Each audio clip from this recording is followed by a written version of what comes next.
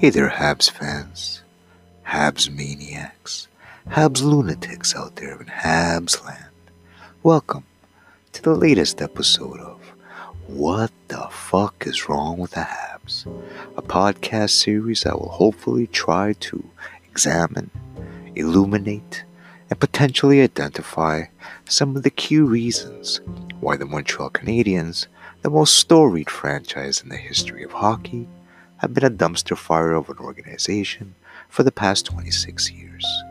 So sit back, relax, do the thing that you do to make the thing that you do go better, and I'll be back in a few seconds with What the Fuck is Wrong with the Habs?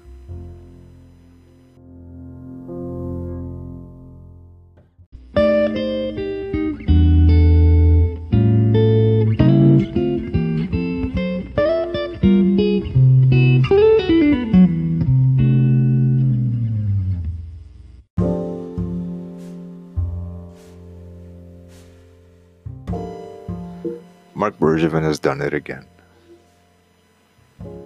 Just when everybody thought that the press conference that he gave after the trade deadline was one of the worst things that they've ever seen in this city from a general manager, one of the most confusing, one of the most almost insulting to most people's intelligence kind of narrative that he was feeding everybody. All over the place, bouncing from one corner to another corner, from one nonsensical point to another nonsensical starting point. Just when we thought that was bad enough, well, he's done it again. A week later, probably he felt the pressure from the insiders in Montreal, especially within the Bell Center, the PR people. They were letting him know, hey, dude, that little thing there didn't go over very well. Yeah, some people are saying that maybe you're a little bit tired, and that's why it didn't come off. Didn't come off that well. But a lot of people are saying that, you gotta clear things up a little bit because you don't look very, very good right now. For nobody, even the diehards and even the propagandists out there. So you better start, revising your story. So about a week later, Marc Bergevin decided to do a sit-down interview with Mathias Brunet of La Presse. La Presse is not the biggest French newspaper in Montreal, but it's the second biggest, and it's pretty big. And it really doesn't matter in these circles when it comes to hockey. Whatever it is, it's going to be spread. It's going to be shared. In this interview, a lot of things were revealed. A lot of PR decisions were exposed for what exactly they were. So all those people for the last 2 years who were saying that, no, dude, the Habs didn't trade Sergachev for Drouin just because Drouin's French. That's ridiculous. You sound almost racist for saying that. Well, in this interview, Marc Bergevin pretty much said, yeah, we traded it for Drouin because he was French.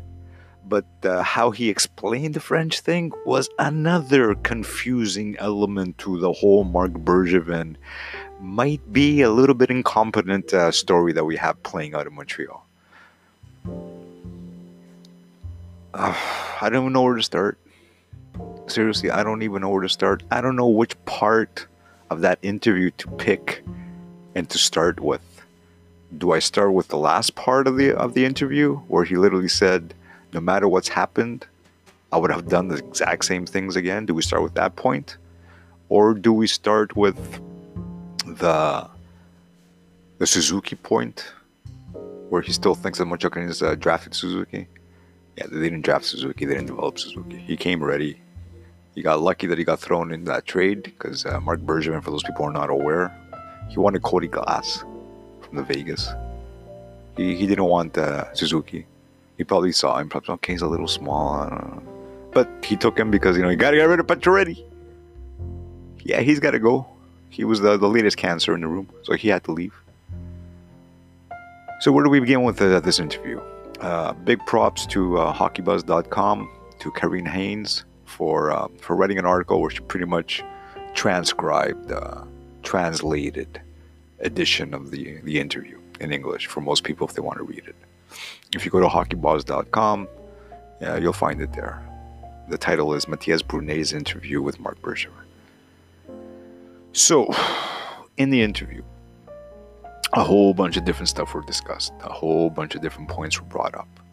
Some interesting in terms of where the Canadiens might be heading, hockey management wise, asset wise, player wise in the future, in the next couple of years. Some kind of really scary things were kind of brought up where you're kind of scratching your head saying, ooh, what the hell is this guy talking about? So let me try to go through it point by point. In terms of Suzuki, Marc Bergevin obviously said the positive things. He's been one of the few positives in the city, in this team this year, Nick Suzuki. What he will look like next year, there's no reason to believe for a second that he'll take a step backwards. Not for a second, because unlike Kotkaniemi, Nick Suzuki is solid on his skates. He doesn't get knocked off. When he goes to the corner, he's not scared to be bumped off. He's a really, really center of gravity kind of kid on his skates. So there's no issue there what's happening whatsoever. Who he plays with, that's a different question. How does he progress from this year to next year? That's a different question. It's all going to depend on the team. So that was Suzuki part. The Kotkaniemi part, the negative youth development part of this year from Montreal Canadiens. The positive part, Suzuki. The negative part was the Kotkaniemi situation. When you draft a kid third overall, and as a rookie, he kind of shines, has tails off toward the second part of the season, and then starts the next year not looking very good, not being used that much, and before you know it, he's a healthy scratch, and then he's sent to Laval. And in Laval, he's got 11 points in 11 games. He's missed, I think, the last 3 games because he's sick. He has a cold, a virus, something. Hopefully it's not too serious, if you know what I mean. And he's put up 11 points in 11 games, but he has no goals. And when I checked the stats, he was averaging a little bit more than, I think, 1.4 or 1.5 shots a game. And yes, he's a playmaking center, but when you have a 19-year-old kind of stud that you have within your system, when he's in the AHL, you're kind of hoping that he creates opportunities for himself as well. You're kind of hoping that he's got that ability, and he's got a good shot. There's no reason why you shouldn't be getting more shots off. So some part of his game is still not right, and hopefully within the remaining calendar that exists for Laval, he'll figure things out. He'll get back. Hopefully Laval will make the playoffs.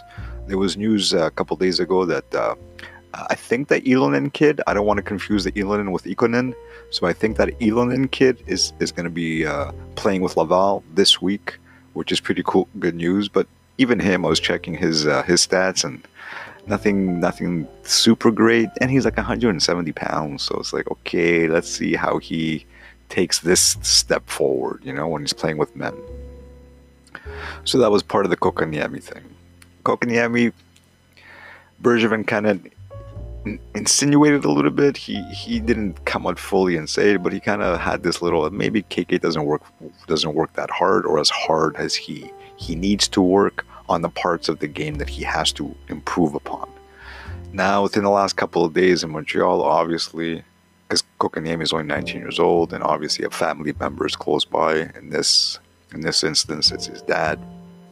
And that connection is being made now between Kotkaniemi and Galchenyuk, and Galchenyuk's dad, and the negative influence that he may have played within Galchenyuk's lack of development, and potentially Kotkaniemi's dad, and the potential negative impact that he might be having on the kid right now in terms of his own work ethic, and that he might have moving forwards in terms of a disconnect happening between the kid and the organization.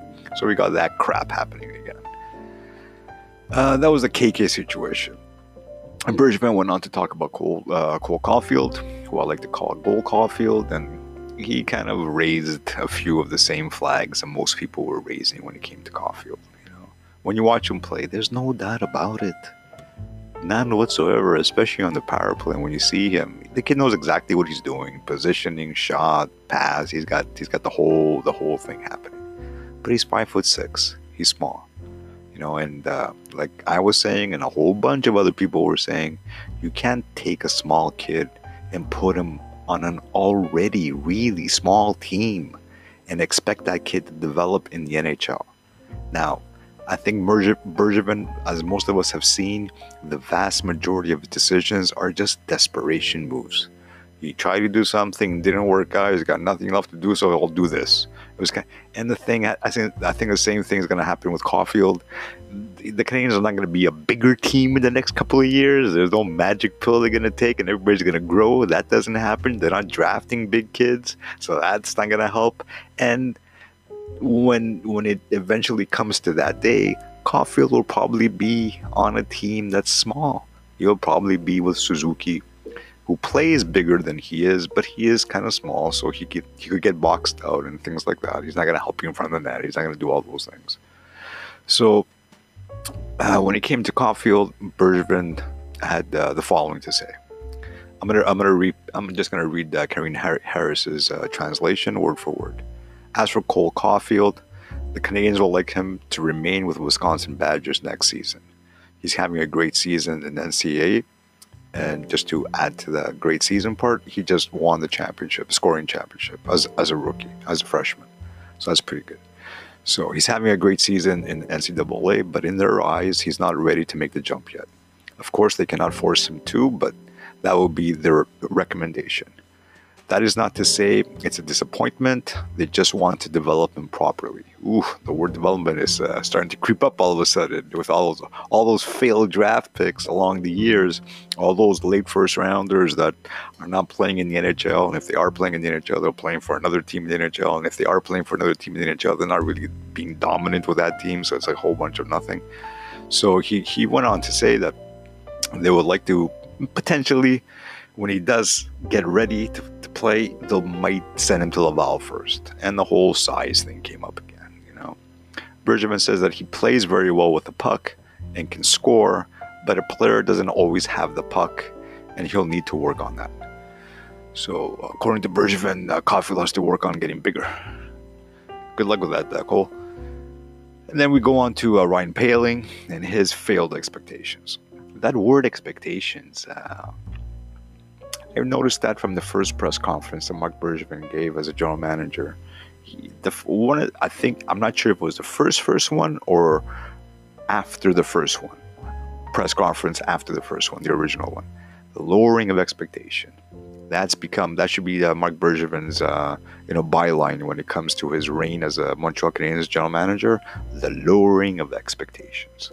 Oof, they've gotten so low. Now we're getting to the point of he's coming out and he's telling people we have to lower our expectations when it comes to the kids that we pick with our top 10, top 15, top 3, those kind of picks. Just lower your expectations when it comes to everything. The draft picks, the potential of the draft picks, the team on the ice, potential team on the ice, and everything else. Just lower your expectations, people, okay? 4 out of 5 years is not that bad. It's not the end of the world. Okay, we still have time. Now, after Ryan Poehling, he talks about Ryan Poehling in the same way most people talk about him. That, when he came up that game and he scored the 4 goals, 3 in regulation time and the shootout winner. Was it a shootout? Well, yeah, the shootout winner. That, people were expecting him. Nobody was expecting Ryan Poehling to score 3 goals a game. Nobody said that. Who said that? Who was it? But you know what people were expecting? That he at least get a chance to play on the 4th line this year. If he's good enough, he might, because, Cousins and Thompsons are a little bit better. It's all that nonsense that they don't admit to themselves, that, you have these kids who are struggling to develop, and a lot of them might take a little bit longer than other ones to develop. But you have to put them in a place to be able to succeed. You can't put them in a competition with a Thompson and a Poehling, and with a Thompson and a Wheel and a Weiss and a Cousins. You once you create that, you're taking your young players and you're kind of forcing them automatically within the first year to be really good 4th line grinders. Guys, you can't be 4th line grinders at 19, 20 years old. What the hell is wrong with you? Well, we got to use Cousins. We got to use Thompson. We got to use Weiss. We got to use Flynn. We got to use, I could go on forever. Chapeau. We got to use Agustin. It just goes on and on like this. And as they're doing this, as they're caught within this kind of fallacy of their own development that doesn't develop anything, they're not going anywhere as a team. They just keep getting worse and worse. It's not like this strategy is benefiting them. It's not. So there's no data that comes back to feed this, but they keep pushing the same thing. So that was the Poehling thing. And I'll be honest with you, Poehling doesn't even look that good in Laval. He's not dominant in Laval. He's not. So it's going to take him some time to feel confident in the AHL. Which to me is completely stupid. They should have just given him the same time to feel confident in the NHL. But anyways, that's Ryan Poehling. So we'll move on to Poehling, and we'll talk about our superstar prospect, the kid of the kids. Everybody's waiting for this guy. He's going to turn everything around. It's all going to be sunshine. Alexander Romanov. Honestly, I can't wait till he comes here too. But the only thing Bergevin kind of admitted in this interview with Brunet is that he doesn't know if he's coming. The kid hasn't confirmed anything, which is pretty much what I was saying a few podcasts ago when I was talking about the whole young prospects thing that the Canadians had. That the story coming out of Russia, you don't have to focus on the story coming out of Montreal. You don't have to focus on the story coming out of Lavoie's mouth or Lavoie's Twitter feed. You could focus on the story coming out of Russia, with his agent and people that play with him and people that watch him and people that support him and people that share information about him on Twitter. You can focus on those people. And they were saying, nobody knows what his decision is, but the chances are that he's not coming next year. Chances are he's going to hold off for one more year. So we're talking literally the same hockey team next year, folks. Okay, that's the caveat to this whole interview thing, but okay, just prepare yourselves for that. So Romanov. As for the blue line, I'll go back to Karen Harris's article. As for the blue line, Bergevin really is hoping to have Romanov over next season, but he warns that people should not expect the second coming of Erik Karlsson. Now, once again, whoever said Erik Karlsson? Whoever compared that Romanov kid, who's a stay-at-home defenseman with a little bit of offense that likes to hit, to Erik Karlsson? Who made that comparison? Absolutely no one. The first time I've ever heard of that comparison in this interview. But once again, I just want you to show what the used car salesman is doing. He's throwing the shiny thing out there, Don't expect him to be as good as Erik Karlsson. Dude, nobody expects him to be that good. We just want him to come here and be better than, Sharat, or Ben, or Alzner, or Kulak, or all these guys. Hey, can we get a defenseman that's actually pretty good? Yeah, we all like Sharat. He gives a lot, but let's be honest. It is what it is. He's going to finish the season with 25 points. Anyways, so that was the Romanov situation. And Bergevin predicts that when Romanov is 24, 25 years old, he'll be playing 24, 25 minutes in the NHL. I hope so, dude. Because if he's not playing 24, 25 minutes when he's 24, 25 with those kind of expectations, yeah, it's a bust. You freaking ding dong. Anyway, that's another one.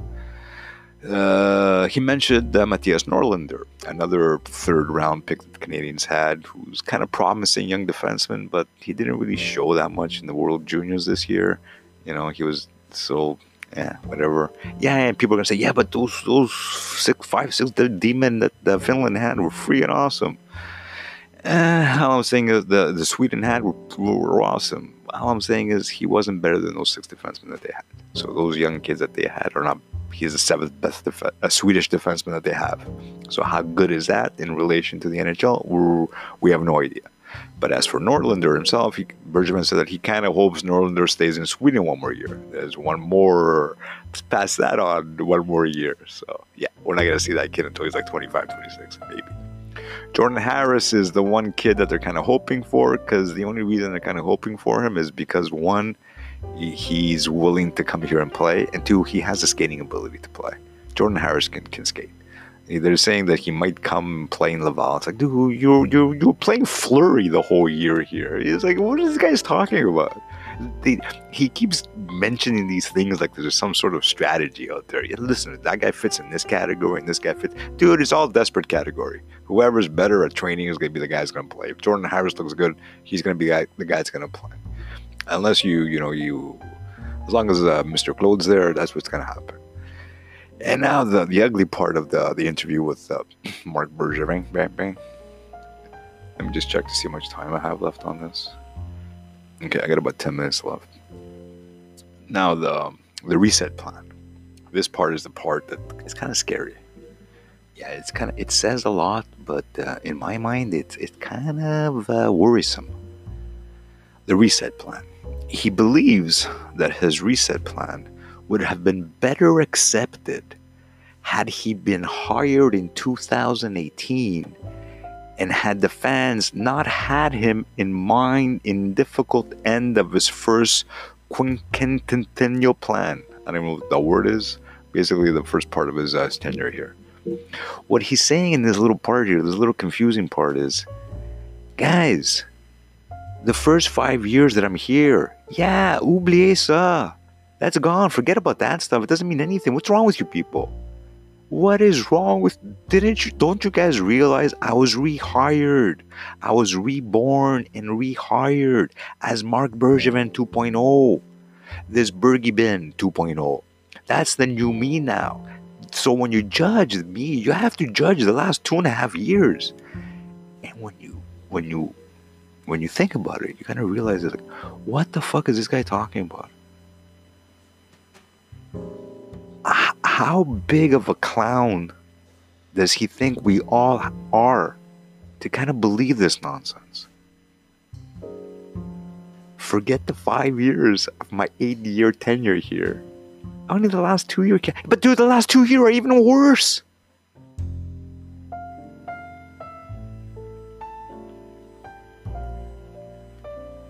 So, I don't know what the Canadians are going to do. I have no idea where they're heading.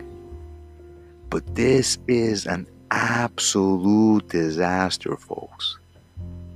With nothing, no silver lining on the horizon. There's nothing. He's telling you right now, Caulfield is not ready for the NHL. We're kind of hoping he stays in college. Norlinder is not ready for the NHL. We're kind of hoping he stays in Sweden. Romanov is ready for the NHL, but we have no idea what's going on, if he's coming or not. No clue. Who else? Who else is there? This is your team. He didn't budge with trading players that he could have traded this year, and a lot of people are going to say, well, dude, you could trade him next year. Yeah, you could trade him next year. Unicorns can fly.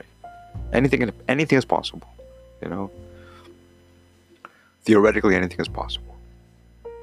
An elephant. You could tie an elephant's tail to a branch and hang that elephant over a cliff. And theoretically, that branch will not break. Anything is possible. But let's be honest. Yeah, we've seen the movie. We've seen the preview. Oh my God, it's a long preview. Yeah, this is the preview, folks. This is the team. It's just cobblestone management. And there's a few more parts of the interview I don't want to gloss over, which are kind of important. And but this reset plan thing and this forget the first 5 years of my tenure here doesn't mean anything. It's like, dude, what are you talking about? Like, if this guy was Greek, oh my God, dude, he would have been slapped in the face so long ago. Because the one thing Greeks hate is when somebody thinks that they're stupid, and they're kind of going out of their way to prove to you that, dude, I'm smarter than you. Listen to me. That Greeks hate that. They'll literally walk up to the person and just slap him in the face. They won't punch them. They'll slap them. And if that slap leads to something else, then it leads to something else. Boom, ba boom. Anyways, I'm not advocating for violence here, but I'm saying it's just to the point where it's just, ooh, dude, can we get back to sanity now? Yeah. Just admit the failures and then move on. But we're past that point where the failures are part of a plan.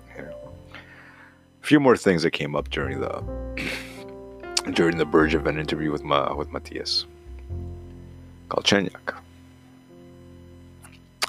Bergevin admits in an interview that he was more of a fan of the name escapes me now, Riley from the Leafs.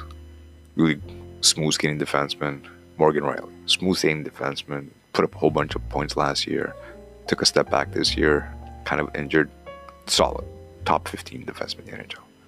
So Bergevin's kind of throwing that, I was a Morgan Riley kind of fan, but I was new here, and can you believe that? I was new here. The GM takes over a team that was literally 28 the year he took over, and he's playing the "I was new here" thing. Like, just I don't take responsibility for anything.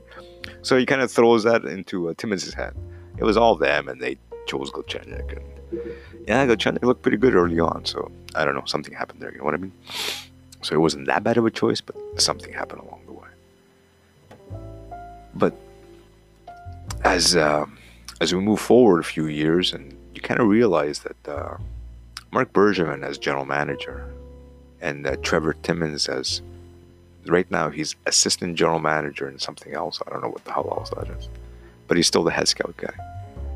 The one thing people who are paying attention have realized is there's a complete disconnect between those two.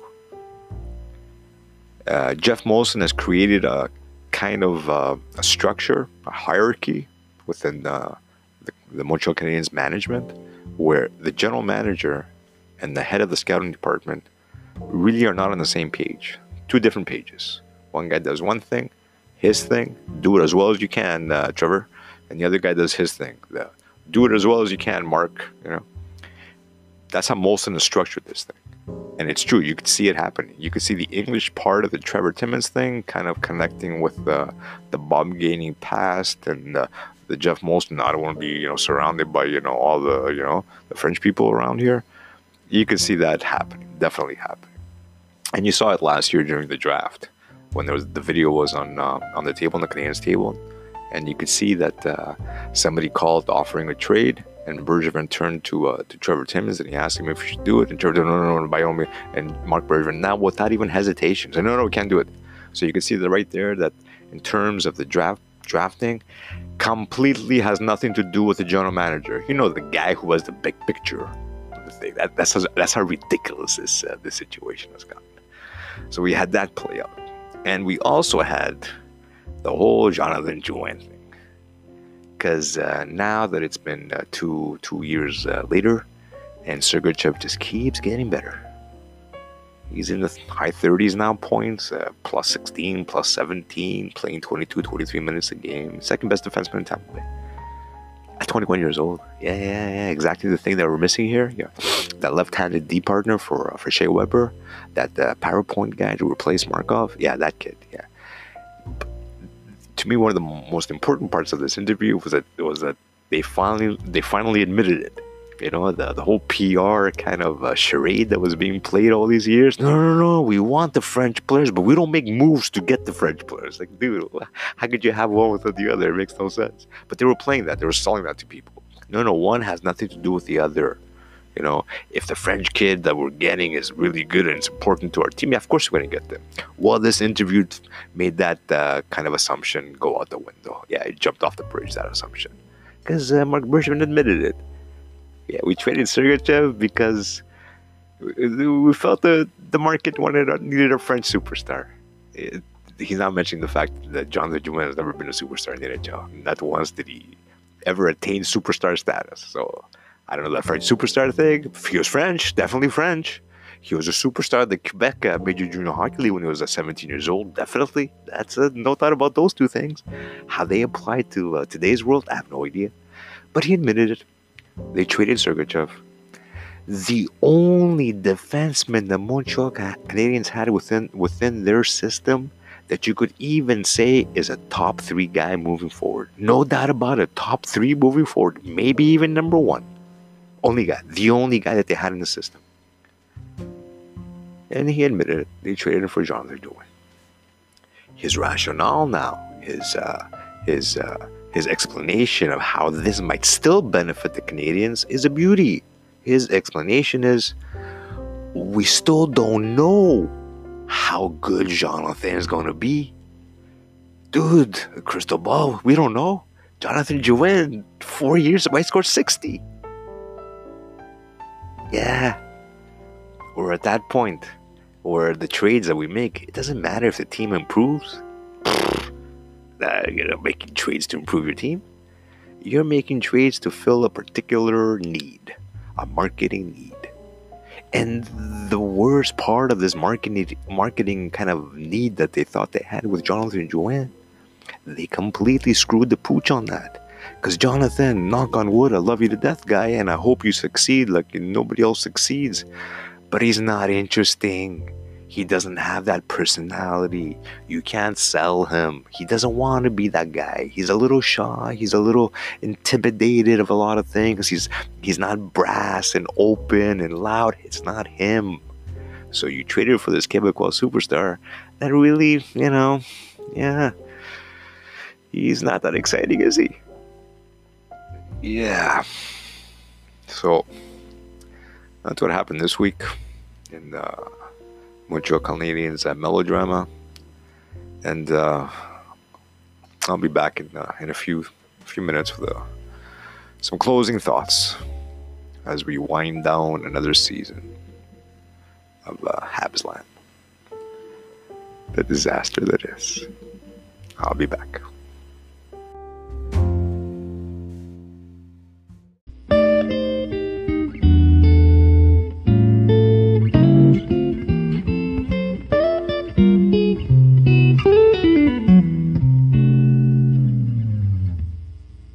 Carey Price might be starting to get worn down a bit with the workload. I'm not even going there. He's had a break. Guys, ask questions that make sense. To me, he's had a day off between every game, and he doesn't skate in the morning, so he's got nothing. He made some unbelievable saves tonight, so we're going to look at one goal that went through him and say, is he tired? How about the saves he made? Come on, guys.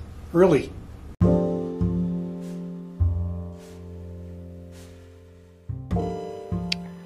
I don't think Carey Price is breaking down, but it sounds like Claude Julien might be unraveling a little bit. I think Claude, he's been around hockey for a long time. And I think he's at the point now where he has no real explanations. He's run out of solutions. That's apparent. So now it's more kind of window dressing, saving face, not pointing fingers, not saying anything that might get us in trouble. But when you do that and you don't have many positive things to point at, you look a little silly, a little disingenuous, a little insincere. And that's what Claude came off sounding like in that clip with Stu Cowan from the Gazette.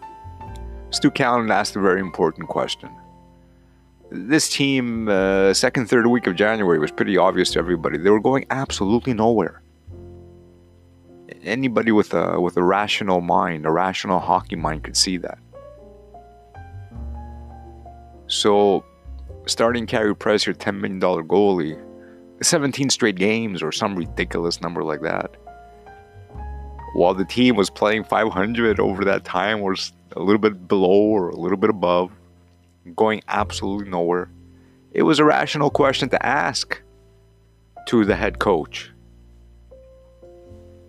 You think maybe, Carey, you're playing a little bit too much there. It doesn't look that bad now. He's an athlete. He's a professional athlete. He's one of the leaders of the team. He wants to play. Every time the camera points to Carey Price when he's not playing, sitting on the bench there, he looks like the saddest guy in the history of sad guys. So obviously, he's not gonna raise his hand and say, "Claude, sit me down." So after that little unraveling in front of the media that Claude had after the New York Rangers game when the Canadiens blew a 2-0 lead and lost 5-2, the game after, Charlie Lindgren was in nets. What do you know? And Claude, what he was saying about when he was talking about Charlie Lindgren starting the game after, he said, sometimes you have to play the backup goalie to keep him fresh and to make. It's like, dude, who are you fooling? The only reason you're playing Charlie Lindgren is because Stu Cowan and the rest of the hockey world kind of said, hey, hello, Mirror, Canadians. Yeah, you know what the Mirror says? What the fuck you doing? Yeah, slow down with the Carey Price guy. Yeah, let him be okay for next year, you know? So that was Claude's first foray into the news cycle this week. His second one, the next game, the Canadiens had a 3-0 lead to Carolina. Carolina playing with a lot of injured guys, back-to-back. Looked like they were kind of, meant for the taking. They were there just to play. And the Canadiens jumped ahead of them, 3-0. Everything looked good until the first goal went in. As soon as it was 3-1, everybody in Habs land was like, ooh, okay, here we go again. And before you know it, they tied the game 3-3. And thank God Charlie Lindgren was in nets, because literally with about a second left, Carolina could have won the game in regulation time. Could have been 4-3 Carolina. And we would have been having a different post-game press conference with Claude Julien. But the Canadiens won it. Their number one defenseman, Jeff Petrie. Let's not kid ourselves. He's their number one defenseman. He's not that good of a number one to have on your team, but he's the Canadiens have like half and half. A half number one and a half a number one. Take a half of Petrie and take a half of Weber, you got a number one in the NHL in 2020. Canadiens are half pieces. They get the half pieces going. So thank God Petrie scored in the overtime, and the Canadiens managed not to lose another home game. And the day after that was the interview with Marc Bergevin. A camera during the game with Carolina, when Carolina, I think, had made it 3-2 or just made it 3-3, I'm not sure. They got Claude kind of behind the bench, all sad and kind of leaning on his little notepad that he holds, and sometimes he writes things in. And the camera happened to catch just enough so somebody could pause the video and take a snapshot of it. And Claude had some scribbly do on the paper. A bunch of numbers, hieroglyphics, nothing. But he had that one quote, capital letters. Fuck off attitude. So when I first saw that, I went, fuck off attitude. Okay, I understand what it means, Sometimes you have to let your guys know, listen, dude, no matter what's happening, no matter what the fucking noise is around you, you better have that, fuck you and fuck off kind of attitude to move forward. And it's important. That's when things are getting bad. You all kind of get together as a group and you have some sort of, slogan to say. But the thing that kind of was confusing is, why would you write it down on a piece of paper? You have to remember it. You have to remind yourself of what you thought was the thing that you wanted to. I don't get it. And beneath that fuck off attitude, maybe it was towards the press, maybe it was towards the fans, maybe it was towards, I don't know, the rest of the team or players on the team or the rest of the league. I don't know. But it was written down on a piece of paper for Claude to, I don't know, mention maybe to Kirk Muller to say to the guys. I don't know. But next to that was the number 43, Jordan Weal, being mentioned. But he has to play, it was kind of abbreviated, play both ends, And you look at the paper and you're like, what the hell? Why is he writing Jordan Weal's number down? It's like, dude, he's a fringe hockey player. What are you wasting your time? And then during the game, the thing that caught my eye, and then when I remembered the little notepad of Claude's, was Jordan Weal he had the puck kind of a center ice along the boards. It was him and a couple of Canes. And the Carolina guys weren't really chasing him. Nobody was chasing, so it was kind of like a slow play. They were kind of expecting him to toss the puck into the corner and go for a line change. So all three guys were kind of waiting for Weal to do something, but nobody was doing anything. So it was like a slow little procession heading towards, the corner of the Canes zone there. And about halfway before getting to the corner, Jordan Weal just kind of, feathered a little pass to the corner of the net of the ring, just like maybe 10 feet ahead of him, really soft. The only guy there was the defenseman of Carolina. It was like, and then so you're kind of expecting, okay, maybe he tossed the puck there so you could go for a line change, a quick line change, but no, he just tossed the puck to the defender, and when the defender started, possessing the puck, Jordan Wheel kind of backed off like he was trailing him, like, in front of the net. Okay, what are you gonna do now? Well, as I was watching the game live, I'm like, what the fuck is he doing? I've never seen that before. It was like, it's like, it's something you might do in practice. Okay, you guys have the puck. Okay, now you take the puck and I'm gonna defend. Okay, like one of those basketball handoffs. Nah, it's your ball. You take it out of bounds. Okay, no, you got it out of bounds. It was like one, and then you look at the notepad and you connect the 43 with Jordan Wheel, and then you kind of realize, okay, Jordan Wheel probably got an earful of, don't forget, play defense, there, Jordan. And Jordan's probably thinking, yeah, but I thought you guys picked me up for the power play. Jordan, two-way hockey. We signed you for a 2-year contract, dude. You gotta make Mark look good. I mean, we're playing you over freaking Kotkaniemi. We're playing you over Paling for some fucking reason that I'm still not aware of. But we're playing you. You're here, so play. So with Jordan Wheel probably in his own head, he's got so many freaking things going on. He probably, kind of got caught in between going for a line change and doing the right thing, and he just did absolutely nothing. So that was the Claude Julien, what word I'm looking for? His participation in the Habs land drama of the week. It seems like everything is kind of coming apart. You know what I mean? Like last episode, I was talking about maybe the curtain has been risen and people are seeing behind the curtain a little bit. Now it's like there's no curtain. What curtain are you talking about? The curtain's wide open now. They're saying it out loud. Yeah, we're trading guys because they're French. Yeah, the coach has no idea what the hell is going on because, he's run out of excuses. It's like, all right, it is what it is. So we're at that point now in the 2019-2020 NHL season. We're at the point of ridiculousness. The scary part is we're at the point where we kind of realize that this year's team, there might be a trade in the offseason, but whatever trade Bergevin makes, he's going to take one piece that he needs and put another piece that he might need, but he'll need the piece that he got rid of. So it's going to be whatever. You know what I mean? They're thinking of signing Domi to a 5-6 year contract extension. They're thinking of signing Kovalchuk. I remember him. Remember that story? Yeah. That legend, that 2-month legend. The 2-month Montreal Canadiens legend. Yeah. Ilya Kovalchuk, remember that guy? He's thinking about re-signing that guy, so you could be literally the exact same hockey team. But things will be better because you never know.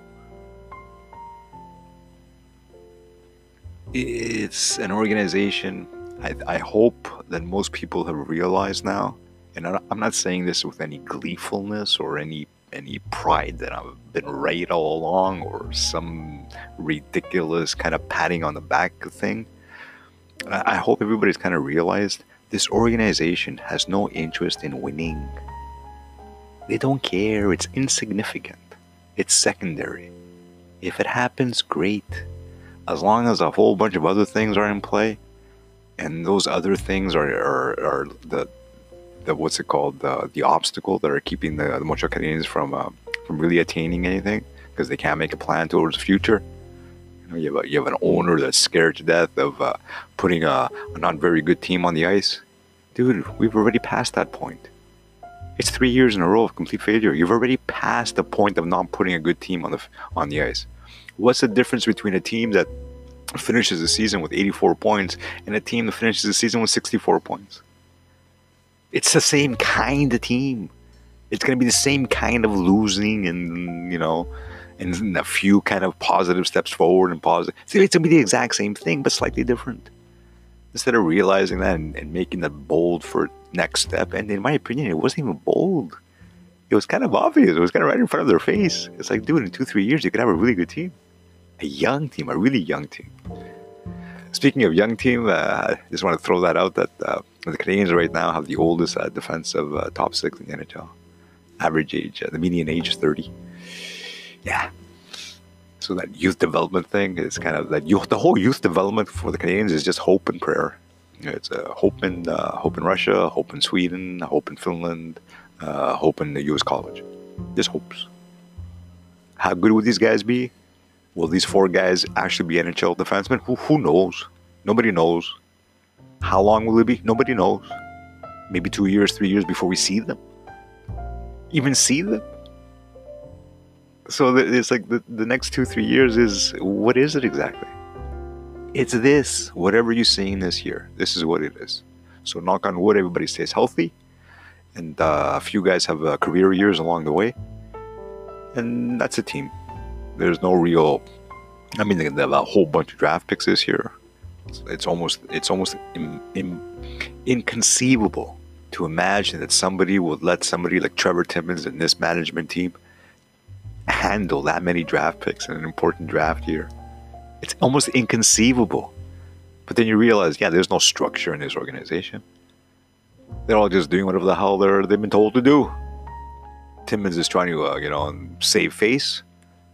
He's kind of realized now that, oh boy, it's not a question of, the French people don't like Timmins because he's English. I'm sure he probably felt that for a long time. Absolute nonsense. But I'm sure he felt that. So it's not only that he's worrying about now, that the French media is going to be on his case. The whole freaking hockey world is on your case, dude.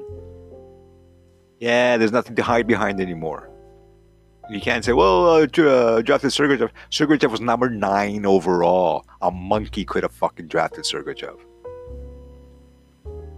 The quality of a scout is deeper. Way deeper than that. Those guys that are past everybody's top 15 list. Because today, I had to break it to the hockey fans. Today, if you have the internet, you could literally write a program. You could input into that program what picks your team has, and that program is going to pick the best players available. You could input any kind of data you want. You could tell it we're looking for a left-handed D who can skate a little. Any kind of information you could put into that program, and that program will go live during the draft as it's happening. As one guy gets drafted, he'll keep changing the algorithm and keep changing the program, and he'll give you at the end of the day probably a better list of draft picks than Jeff Molson is paying millions of dollars for every year. I'm not even kidding. I'm not even exaggerating. I was talking with a young guy on YouTube who makes prospects videos. Terrific stuff. It's called Draft Dynasty, if you want to look it up. Terrific videos. And I can guarantee you without a shadow of a doubt in what I'm saying, that there is nobody within the Montreal Canadiens department of scouting that knows more about hockey than this guy does. And he's probably in his early 20s. Without a shadow of a doubt. So this whole, oh my God, what is it so hard to find things? It's not that complicated, people. It's just a question of willingness. Do you want to make those changes? Do you want to take winning seriously? You could say you're taking it seriously. You could have some ding-dongs on the radio, giving Molson a pat in the back and telling everybody, yeah, he really wants to win, man. What are you talking about? What are you talking about? He really wants to win. I'm not going to mention names, but they know who they are. The same clowns, literally, they give opinions based on no information. They have no data to support their opinion, but they're throwing it out there. Yeah, Jeff Molson has no interest in winning. The only thing he wants to win is the don't freaking hate me French people thing. That's it. And I think this season, that whole thing is shifting a little bit. Everything's unraveling. It's falling apart. The diehards are not interested in watching this crap. The kind of people who were kind of a little bit hanging on to the Marc Bergevin is still a good GM thing. Yeah, those people have let go. Yeah, they're sliding down the building. Yeah, they're back on solid ground again. And even, to be honest, last 2 weeks, even the French media is starting to turn on Mr. Marc Bergevin. And they might not only be starting to turn on Marc Bergevin, they might be starting to turn on the whole kind of cultural experiment thing. Where the Montreal Canadiens have to, let's be honest here, they're kind of a a job development program for a certain element of the Quebecois population. And there's nothing wrong with that. But you don't have to do it at the top of the food chain. You could do it from the bottom up, but you don't have to do it at the top. Unless the best guys available happen to be French. Then obviously we're all shaking our hands and clapping. Yay! Congratulations, you found the one guy that fits. So I think all that is kind of playing out this year. Now, obviously, here in Montreal, and because it's hockey, it's not the war, it's just hockey. As soon as the season's over, we're all going to go back to living our lives and having barbecues and enjoying the 2.5 weeks of good weather that we have, So that'll give the Canadians time to breathe, the management time, okay, nobody's bothering us, nobody's looking at us, And maybe within that little bit of time, they might come to some sort of conclusion. Maybe within that part of time, Jeff might actually open the door and start realizing, okay, can't pretend anymore. It's gotten past the point of pretending. We have a general manager now that pretends the first 5 years of his tenure here doesn't exist. Forget it. Doesn't exist. It's not part of anything. It's the last 3 years. Like, what kind of world do these people live in? What kind of job is this? Could you imagine a job where you just, I work at the bank. Listen, I took over a pretty good bank. Was having a bad year that it took over, but all signs were that it was pretty good before that and going to be good later on. And then we were good for a few years after that because, and then I started picking at things and then it's been a failure ever since. But I'm still here. I'm going to do the second part, the 2.0 of the bank thing, okay? No other freaking profession will ever allow this to happen. None. No other city, no other sports organization would allow this to happen, with the exception of Montreal. At this time, I was watching a few YouTube videos last couple of days, old-time Montreal Canadiens games. I was watching some Guy Lafleur clips. Man, I miss watching that guy play. It's kind of sad that the young generation, the ones that didn't really watch him play, they think that all he did was like skate down the wing and shoot the puck. And they had no freaking idea what this guy meant to this team, to the city. How he changed games completely. Not with just one shot from the thing. The guy was just ridiculous. I was watching the famous Don Cherry Too Many Men on the Ice game. That 1979 game. And where Lafleur tied it up, about a minute left. And I was watching the whole game. There's a YouTube video of it. It was just incredible hockey to watch. How tough it was back then, And the Canadiens were down 3-1 in that game, heading into the third period. And that third period was all Lafleur. Everything. He just took it on his freaking shoulders. And the beautiful thing to watch, as that was happening in the third period, you saw the Scotty Bowman kind of realize what was happening, and he was on the ice all the time. Lafleur. That 4-line, rolling the 4 lines nonsense. In that game, the Canadiens scored 3 goals in the third period. Boston had a 3-1 lead. The Habs tied it at 3-3. Boston took a late lead with about a minute and a half left, or 2 minutes left. I don't remember exactly. Rick Middleton around behind the net kind of wraparound, drawing and complete the blue. And that led to that too many men on the ice penalty. And that led to that goal where, it was pretty much all of her. He took the puck behind his net, went up the right wing quickly, saw that Lemaire was kind of hanging around the blue line, fed them pass, kept skating, and as soon as Lemaire took 3 steps into the blue line and then dropped the puck off, Lafleur just skated into the shot. Perfect shot right in the corner. So it was, and then I watched the Friday Night Massacre, the video between the Quebec and the Habs. That year, I remember what year it was. Was it 84? What year was that? I don't remember, to be honest. I think it was 84. And my God, the freaking action there. But it kind of brought something to light that without that competition in the city, without that provincial competition, our owner is not really challenged all that much, It's a captive market. All the hockey money goes here. I know people on Twitter who sent me messages, private messages, telling me that they tried to do something like set up one of those giant billboards on the street, on the highway as you're driving, with some sort of negative message towards this management, this organization. Like, I don't remember what the wording was, but they told me that the company that makes those signs, they refuse to do anything that's kind of Montreal Canadiens, because it's a one team market, and they don't want to ruin that business thing. They don't want to cause that friction. So we're stuck in that kind of monopoly of the finances of the city with one little organization. Well, I don't mean the finances entirely, but within that that sports marketing, little entertainment market. It's a lot of money, but a lot of people can't say things. But I have a feeling that these last couple of weeks and this year playing out exactly the way it's playing out, and everybody kind of realizing that Marc Bergevin has no idea what's going on. He has no idea. There's no plan. Plan. What plan?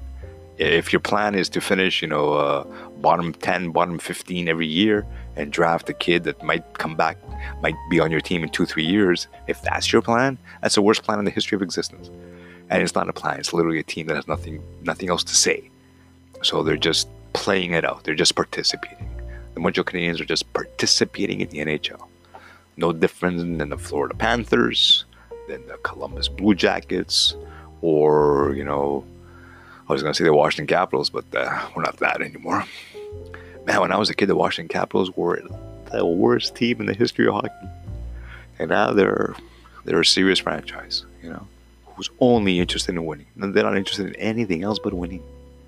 Montreal Canadiens used to be that kind of team, only interested in winning. Now they're only interested in a whole bunch of things that have nothing to do with winning. Hockey games in the NHL in 2020. So, with that rant over, I'm going to play you guys out with some calming tunes. A little Tom Waits. A little Time. See you guys next week. Or maybe sooner. Have a good one.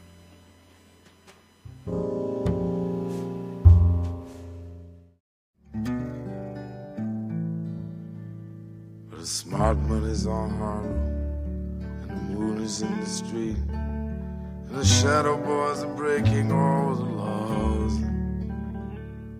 And you're east of East St. Louis, and the wind is making speeches, and the rain sounds like a round of applause. And Napoleon is weeping in the carnival saloon. His invisible fiance's in the mirror, and the band is going home. It's raining hammers, it's raining nails. It's true, there's nothing left for him down here. And it's time. And it's time. And it's time that you love. And it's time.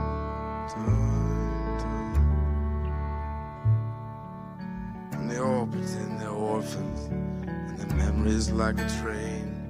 You can see it getting smaller as it pulls away. And the things you can't remember tell the things you can't forget. The history puts a saint in every dream. Well, she said she'd stick around until the bandages came off. But these mama's boys just don't know when to quit. And Matilda asked the sailors, all those dreams or all those prayers. So close your eyes, son, and this won't hurt a bit. Oh, it's time. And it's time. And it's time that you love. And it's time.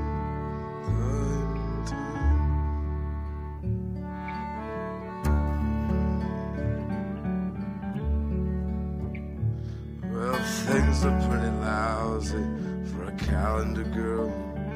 The boys just dive right off the cars and splash into the street. And when they're on a roll, she pulls a razor from a boot, and 1,000 pigeons fall around her feet.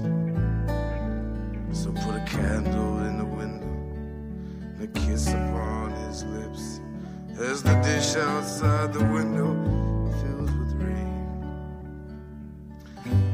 Just like a stranger with the weeds in your heart, and pay the fiddler off till I come back again. Oh, it's time, time, time. It's time, time, time. And it's time, time, time that you love. And it's time, time, time. And it's time, time, time. And it's time, time, time. And it's time, time, time that you love. And it's time.